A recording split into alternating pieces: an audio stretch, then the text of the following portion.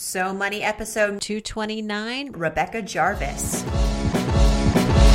You're listening to So Money with award-winning money guru Farnoosh Torabi. Each day, get a 30-minute dose of financial inspiration from the world's top business minds, authors, influencers, and from Farnoosh herself. Looking for ways to save on gas or double your double coupons? Sorry, you're in the wrong place. Seeking profound ways to live a richer, happier life. Welcome to So Money.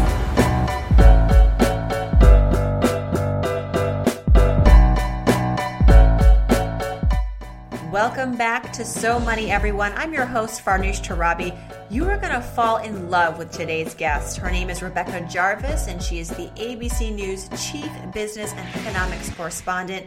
She's also the creator, host, and managing editor of Real Biz with Rebecca Jarvis. She reports for all ABC News programs and platforms. She's conducted wide-ranging interviews with the biggest names in business, including GM CEO Mary Barra, mega investor Warren Buffett, Facebook's Sheryl Sandberg, and Twitter founder Jack Dorsey, among many others. Now, Rebecca and I first met about 6 years ago. We were both at CBS News, and I have to say she is one of the hardest working people in the industry. Now, in the following interview, I sort of put her on the spot, and I asked her about something that she failed to put in her bio, tisk tisk, and Rebecca's got some fantastic insights to share with us about her financial journey and the lessons learned as a kid growing up in the Midwest. She also exposes the big money mistake she made when she was probably in her 20s, and the impact it had on not only her finances, but her parents' finances as well. But she's not all bad news. This woman, she's amazing. She talks about how she turned a 6-month trial job into a major 3-year contract at one point. And of course, she's doing very, very well, to say the least now. Rebecca is an inspiration. She's fantastic. She has lots to share. I'm excited to bring you Ms. Rebecca Jarvis.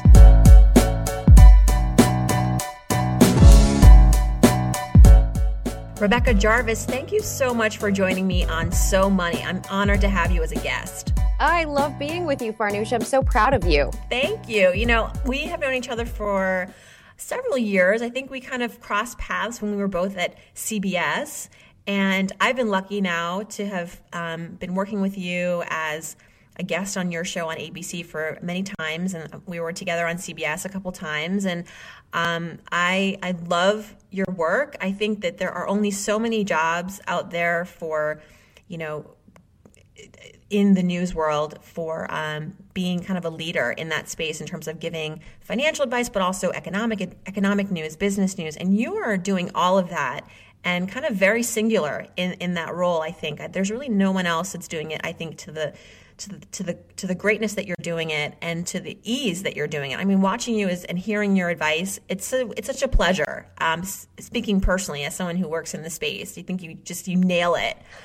You're so nice, Farnoosh. I feel the exact same way about your work, sincerely. Well, and I am being sincere, and I have your bio in front of me, and it's just so impressive, just in terms of the career that you have built for yourself. I think is completely inspiring. And one thing that is not in the bio, I don't think, is your stint on The Apprentice. The Apprentice, indeed. That was 10 years ago. It's still a noteworthy bullet. I think you should have that in your bio. Is it? I mean, I think for listeners, I mean, we all know who you are. We watch you. We love you. But tell us about that experience and what was it like? And how did you even get involved? Like, how do you sign up to be on The Apprentice? Because now we just watch a celebrity version of The Apprentice. I think they've gotten rid of like the everyday person apprentice. You were one of the first people cast on that show. What was it like? It was, in a word, I think it was very surreal. And it was a fascinating experience. It was like, you know, in The Wizard of Oz, that scene where they pull the curtain back and all of a sudden you see what Oz actually is. That's what it was like being on the show. But the process of getting there. So you asked me, how did that happen?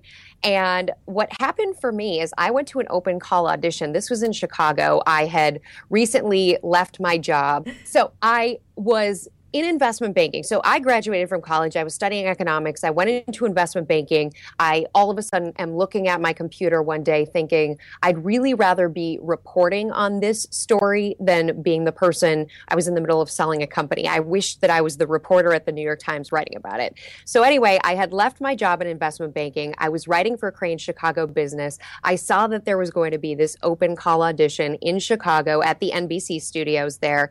And I decided, okay, you know what? I'm going to go. But it was one of those, you ever have a decision where you go back and forth in your mind? This was one of those on the morning of where there was a part of me, because it was really cold. I think it was February in Chicago. And there was a part of me that said, I don't want to go outside and wait in a line outside and do this audition. So I almost didn't go. And then even when I got to the NBC studios in Chicago, there was this line wrapping around the street. And I got in the line at first, but I didn't know. I was kind of like, really? Do I really want to wait here and do this audition? I had no idea what it was even going to be.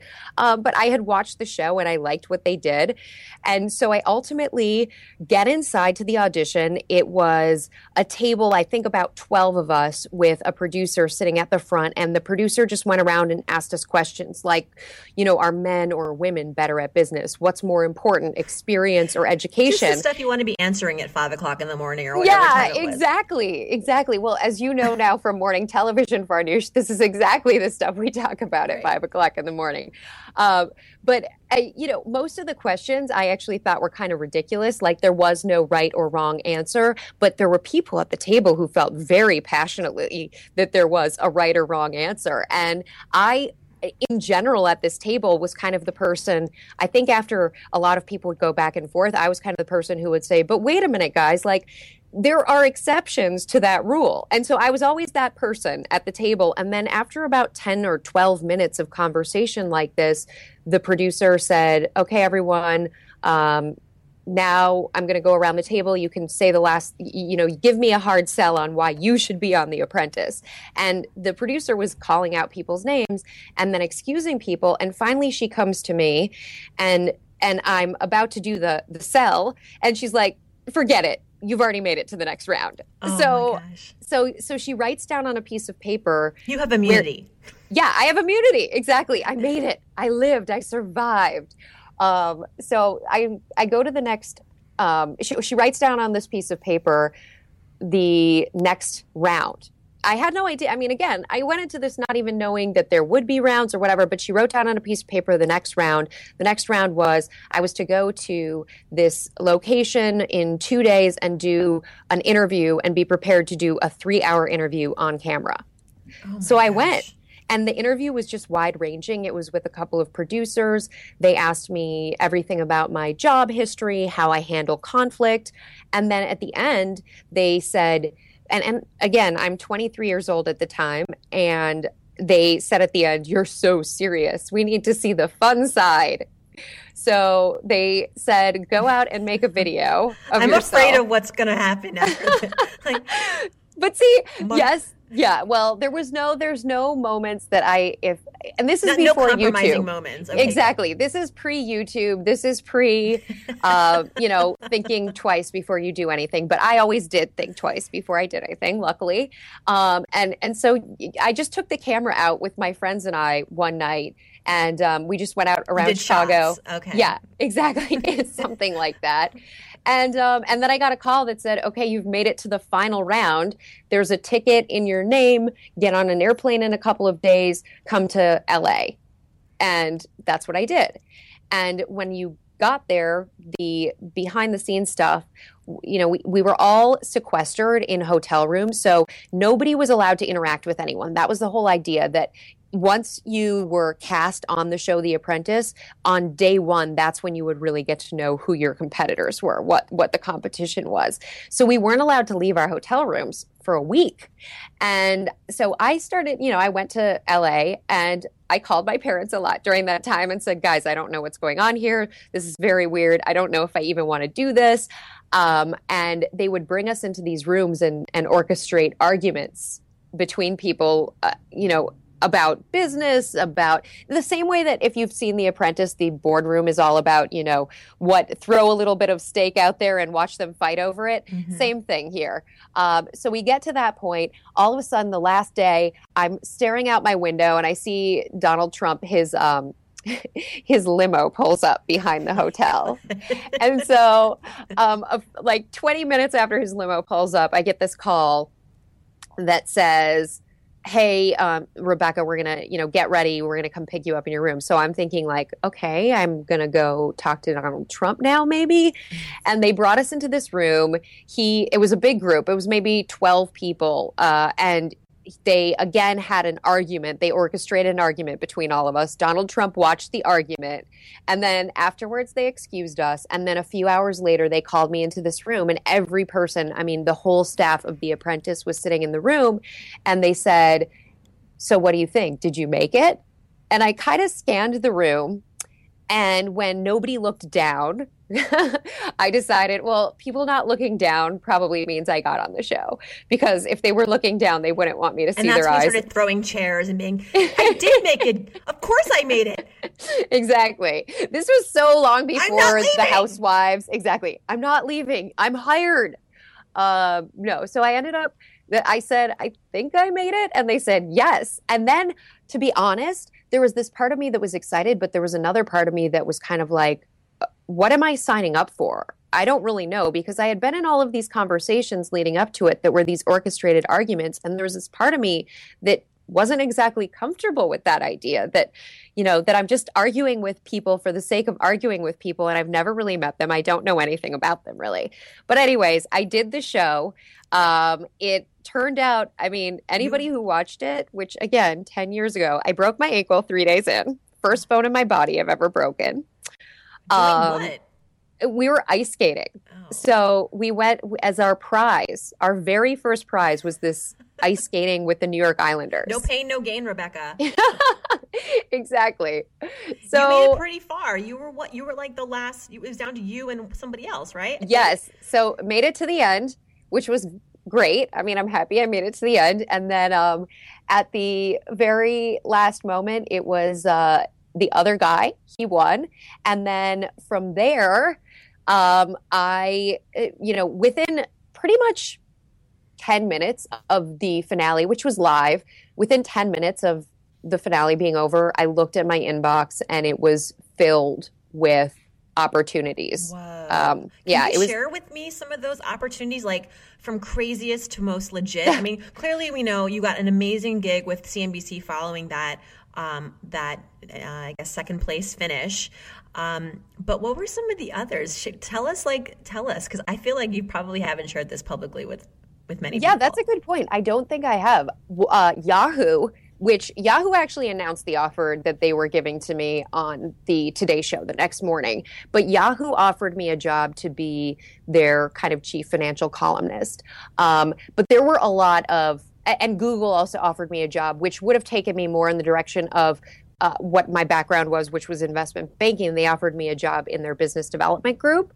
But there were jobs, so many people, this was the internet 10 years ago. So it wasn't like Twitter and Facebook and all of these things were around to promote, but there were all of these companies that put job offers out for me on the internet. They didn't actually contact me, but I remember there were companies, PR companies that would say, Rebecca Jarvis, we want to hire you for this. And it was all about search. They were hoping, I didn't follow up with any of them, but I'm sure that they were hoping that people would be searching my name the day after the finale of The Apprentice, and that all of a sudden they would be they would be the company that popped up. And it was not only the title, but it was like one of the companies offered me like $150,000. So I was like, this is pretty cool that a company is putting that level of salary out there for me. It's good negotiating leverage. Yeah. So ultimately, after a lot of thinking about it, because there were some, like the Google and the Yahoo and the CNBC offers were all really interesting jobs. And I just, it basically, at the end of the day, came down to, would I ever in a million years be able to get another opportunity at one of these places. And it ultimately came down to that CNBC was a dream job for me and I had to take it. So I went to CNBC and I started out, my title at CNBC was associate reporter. They didn't have anybody else by that title at CNBC. And the whole thing was either I sink or swim. They gave me 6 months. Wow. Prove yourself. And if you fail, then we part ways. We say nice work. And if you succeed, then you have a 3-year deal with CNBC. So were there moments where you're like, crap? Yes. I mean, the entire time. It's so funny because when I started at CNBC, I remember I got to the newsroom. First of all, it was just so exciting because I watched CNBC very regularly going into all of this, and especially when I was applying for my investment banking jobs and was in finance, it was the thing that everybody watched. And so I was so excited going there. And I remember the first couple of weeks when I was there, every time Maria Bartiromo would pass by my desk or Erin Burnett would pass, I would like text my mom and dad and be like, I just saw Maria or Jim Cramer. I mean, there were so many people who were and now people say that about you. They're like texting, I just saw Rebecca Jarvis. Right. Well, I don't know about that. But I know that at that moment that it was a really exciting moment for me. And I did not want to screw it up. And I had very limited experience as a TV reporter. When I got hired, I was writing for Crain's and I was also doing some writing for a magazine called Business 2.0. But I had very limited TV experience. And so I just wanted to learn as much as I could possibly learn and also try to be as helpful to the other reporters and people there because I figured they've got to be looking at me thinking, what is this apprentice girl doing here? She didn't, why is she here? And I really wanted to, especially because I was young at that stage, very young. I just wanted to prove myself. And you have done that and more. I have to say that was a wise choice. I think because not only because it was CNBC and obviously a great place to be, but I think it was where you really had the opportunity to challenge yourself the most. And you know what it's like because I think the number one thing about this job that people may not see when you're on TV is that it's incredibly entrepreneurial. And what I mean by that is there's what you see on TV. I might do a story in the morning on Good Morning America and then a story at night on World News Tonight with David Muir. But there's all this in-between time, which first of all goes into finding news stories, working on sources, writing the stories. There's a lot of back and forth when it comes to writing these stories. You have to make sure you like the sound bites after you've done the interviews. And so it's sort of a cliche to say there's no such thing as a typical day, but it is the truth that there's no such thing as the typical day. I'm also working on my show Real Biz with RJ, which is my abcnews.com show, which I love because it gives me a way to, I talk to a lot of entrepreneurs. I talk to people who have made it from the Mark Cubans and the Eric Schmidts and the Jack Dorseys of the world to the people more like the moms who have created businesses overnight and they're living their own dreams. They're seeing their great idea becoming a reality. Well, we have talked a lot about your amazing trajectory in the world of news. And this show is more or less about money. The show is called So Money. And I picked you because not only are you entrenched in the world of money and business and the economy, but you yourself know a thing or two about how to, manage money. I would think that over the years, especially your childhood, your mom too, I think is also in this industry.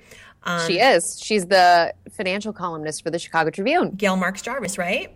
Correct, indeed. I follow her on Twitter.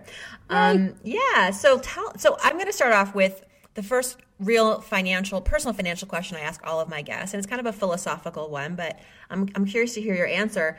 What is one personal financial philosophy, Rebecca, that you have that helps carry you through your financial life?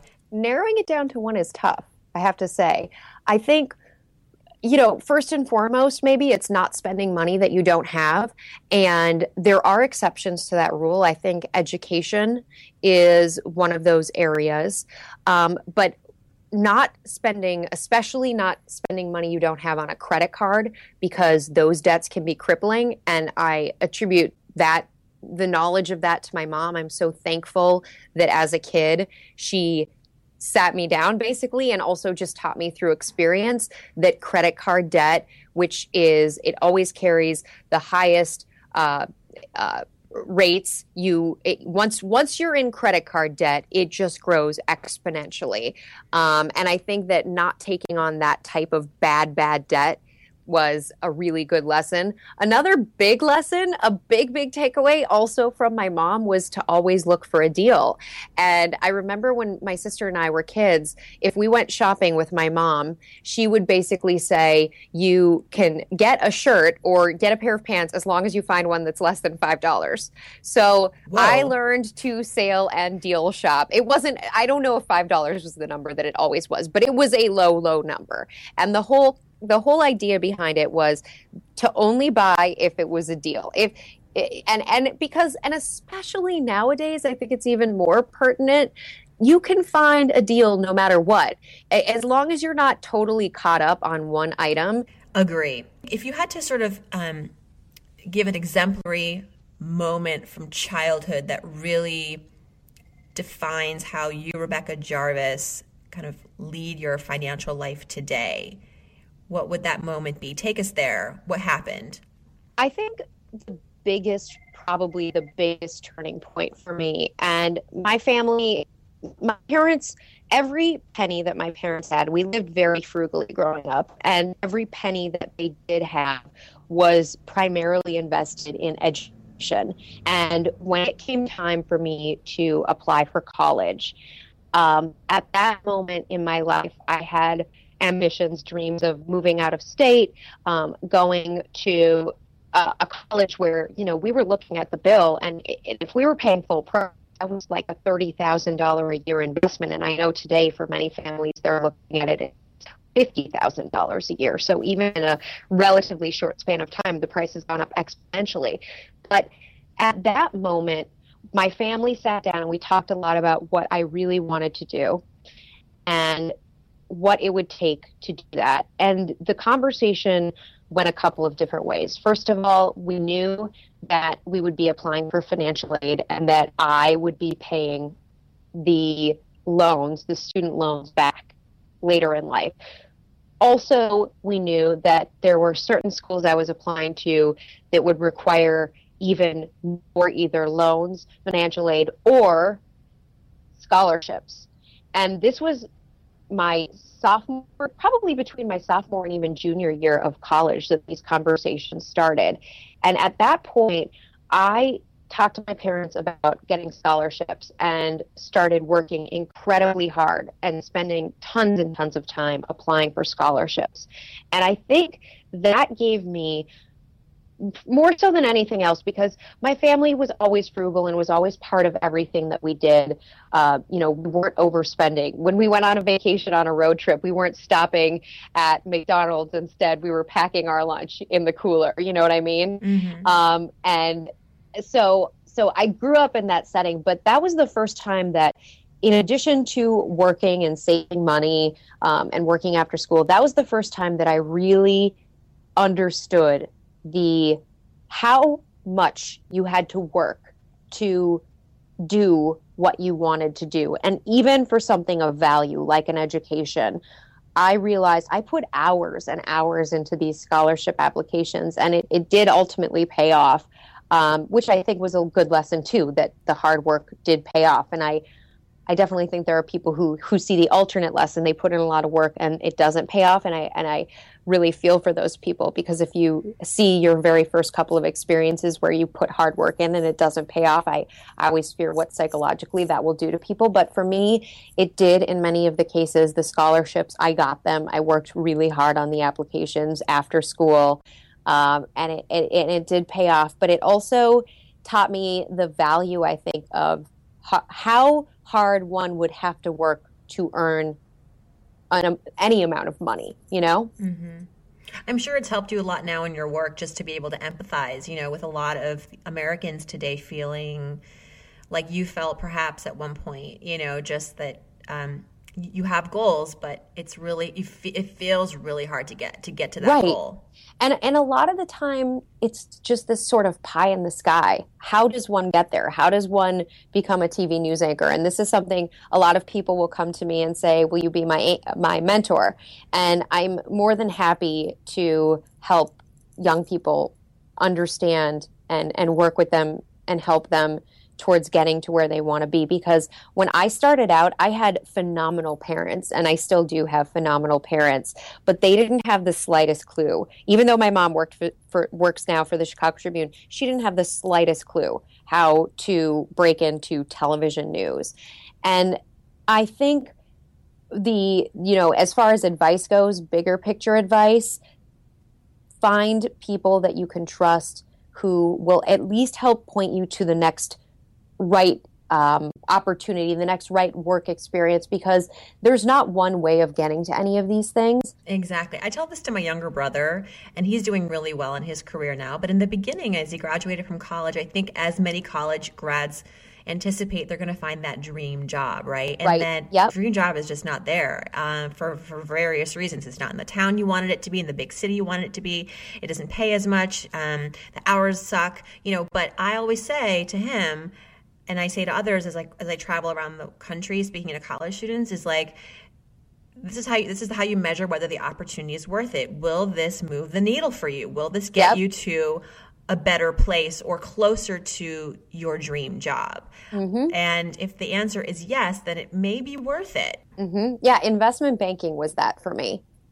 When I graduated from college, I went into investment banking, and in a word, it was painful because I worked all the time. I worked morning, noon, night, whatever. Every weekend I worked. I grew to a point where I would forget what city I was in. I was traveling. I was sitting at my desk until 4 a.m., sleeping 2-3 hours a night. It was painful. But the big takeaway is, I did it partially because I had a lot of student loan debt. Even with the scholarships that I got, I still had student loan debt, and I wanted to do something early on in my career that would help me pay off that debt. And I knew that investment banking would pay me something that would allow me to pay off that debt. And in addition to that, I wanted to do something that would differentiate me if I decided to go down the path of journalism. I agree. Being in the trenches is priceless experience. Yeah. Okay, Rebecca, financial fail. We've all had them of various sizes. What was a financial fail for you that you learned the most from? And then kind of on a silly note, what was the stupidest thing you ever bought? Because we've all done that too. The stupidest thing. Oh, I know the stupidest thing I ever bought, actually. So for my wedding, I was convinced that I would find a very highly discounted wedding dress. And the very first shopping trip I went on to look at wedding dresses was a sample sale. And I bought a dress at the sample sale that I was convinced was a great deal. But I didn't love the dress. It was more that I loved the deal of the dress. And I will tell you, I even looked on eBay before I bought it to see if I could sell it on eBay, because I looked to see what the other prices were. Anyway, long story short, I buy the dress. Within 5 minutes, I'm having buyer's remorse. It's not returnable because it was purchased at a sample sale. I listed it on eBay at the price that everything else was on eBay. And I was married almost 2 years ago, Farnoosh. That dress is still hanging in my closet. No. Yeah, it's in my closet, taking up a bunch of space because it has a big poofy bottom. Oh my gosh. If anybody's on the market for that kind of dress, just give me a call. It's for sale. Well, you didn't actually tell me what was your big financial fail. Actually, I know my big financial fail. And it was, again, going back to those college student loans, I missed a month of paying for the student loans. I had just graduated. I was getting my life in order, which was kind of like disarray again because I was working all of these hours. And, parents have to co-sign on these loans. And I remember getting a call from my mom on a weekend saying, Becky, I go by Becky with my family. Becky, what have you done? You didn't pay your student loan, and we just got this letter, and it not only impacts your credit, but it impacts our credit. Uh-oh. And and I was very nervous. I ended up paying for it. Everything ultimately worked out, but to me, that was a pretty significant lesson. And I know it sounds, maybe to some people it doesn't sound like that big of a deal. It is, when you don't pay a student loan, it is a very big deal, and it can, in a very significant way, change your credit and have a major impact on your life going forward. Okay, Rebecca, let's move away from negative and talk positive. What is a so money moment in your life, aside from probably getting so close to winning The Apprentice, because I think that is so money? Tell us a story of something that you are incredibly proud of financially in your life. Let's see. What am I I am very thankful. I feel very lucky to have experienced the highs in my career that I have experienced at this point. I think when I first got to CNBC and I had that 6-month trial period, and I remember I sat down with one of my managers as the 6 months were coming to a close, and I had this conversation where it was kind of like, have I lived up to the standard that you were hoping I would live up to in this 6-month trial period? And when I had that realization, given what my manager was saying at the time, that yes, you have, and now you're going to be like a full-fledged reporter at CNBC, this literally dream come true moment for me was unfolding in the midst of that conversation. And that was just a huge moment. I loved hearing that I had made it, that the hard work had paid off. And I also was just really excited for what was ahead of me, that I was going to be full-fledged at this place that I had looked up to all the people who worked there for so long.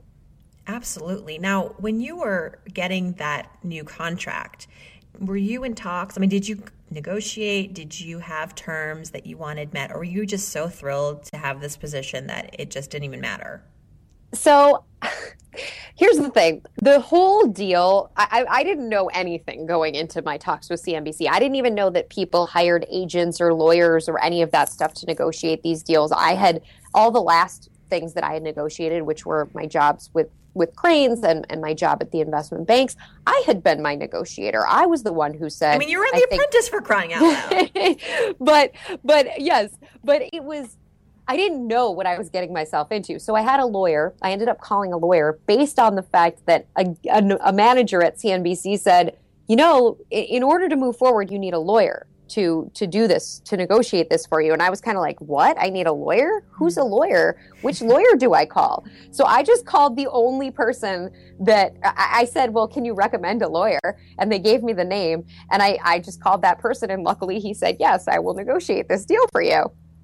So at that point, my entire deal was negotiated, where it was 6 months, sink or swim, and then the 3-year deal was enacted either way. So it was all one big thing. So rather than making it through the 6 months and then saying I'm open and now I can negotiate again, it was just like, it's all one big deal. And if the deal happens after 6 months, then it initiates this new deal. Right. It was baked in. Does that make sense? Yeah, it was baked in. It's all baked in. Makes sense. So my point is, listen, could I have made more money? Possibly. Yeah, sure. But I think for that stage of my career, I have no regrets about that. I don't feel like CNBC took me for a ride, or that I definitely think they got their money's worth. But at the same time, I think that it all worked out, and I'm glad that it happened the way that it did, because if I had opened myself at the end of that 6 months to negotiating again, I think it would have just really made me more nervous and stressed me out more. And I was getting my dream job, and it came with a salary. I mean, that was kind of like, the salary was the icing on the cake. Right. Yeah, no, these are all smart moves. I think a lesson for people, it's not sometimes negotiating the raise, but being smart enough to know that to really climb in your career, you got to move around. You do. And it is difficult, right? It's difficult when I was very happy at CNBC, and I was very comfortable at CNBC. And it is a really tough choice to say, when you're comfortable in a place and people treat you well, to say, okay, I'm still going to make this move. It's still the right thing to do. Yeah, I can't agree more. Okay, almost done. Your daily financial fix, something that you just do regularly that helps you keep your finances in check.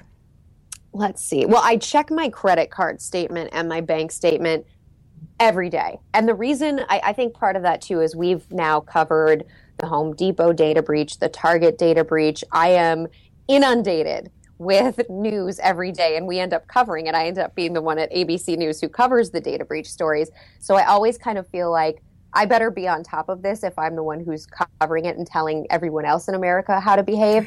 And what's fascinating is that no sooner, I was on the set, this was when the Home Depot data breach happened. I was on the set telling David Muir on World News Tonight about the Home Depot data breach. I got back to my desk. I was checking my credit card for the day. This is 5 minutes after I had just covered the story. All of a sudden, I know that there's been fraud on my account. Oh my God. So it was a very bizarre, surreal, ironic, I guess, moment where no sooner had I just been talking about this than it happened to me. And I did exactly what I had told the viewer to do, which was I called up my credit card company. I told them to send me a new card immediately, cancel my card, that there had been fraud. And it ultimately all worked out. But you really do have to stay on top of this. That's so meta. Yeah, it is, right? Okay, really fast, kind of lightning round of questions. So first, answer that comes to your mind. If I won the lottery tomorrow, say 100 mil, I would buy a house. The one thing... And go on a vacation. Yeah, you have some money left over, I think. The one thing that I spend my money on that makes my life easier or better is... online shopping. Wow. Is that bad? No. Makes total sense. Hopefully with free shipping. Yeah, of course. Okay. What's yours? Oh my gosh. One thing is, I'd say my financial planner. She does make my life so much easier. She thinks she's one step ahead of me, which is always nice. Okay. One thing I wish I had known about money growing up is... It grows on trees. No, I'm just kidding. I can't answer that. I'm sincere in this because I think my mom did a really good job. When I donate money, I like to give to blank because... So I give to a handful of different causes. One is anything that helps children. I especially children in need, education-based charity. Also disasters. I like to give in the event of a disaster. I like to give, and also to that there's an organization where my husband is from in Fargo that we give to. That's a school for developmentally challenged children. Oh, that's wonderful. We'll have to put some of those links up on the site. So I'll follow up with you. Great. And finally, I'm so money because... Oh, goodness. I love my life, and I'm incredibly lucky that the hard work that I have put in has really paid off, and doesn't pay off every time, but a big picture, it really has paid off. Well, we couldn't agree more, Rebecca. You're a complete inspiration for anyone. I'm really happy and thankful to have you on as one of my very first guests of the So Money podcast. I think you're onto something with this, Farnoosh. I think it's really fun.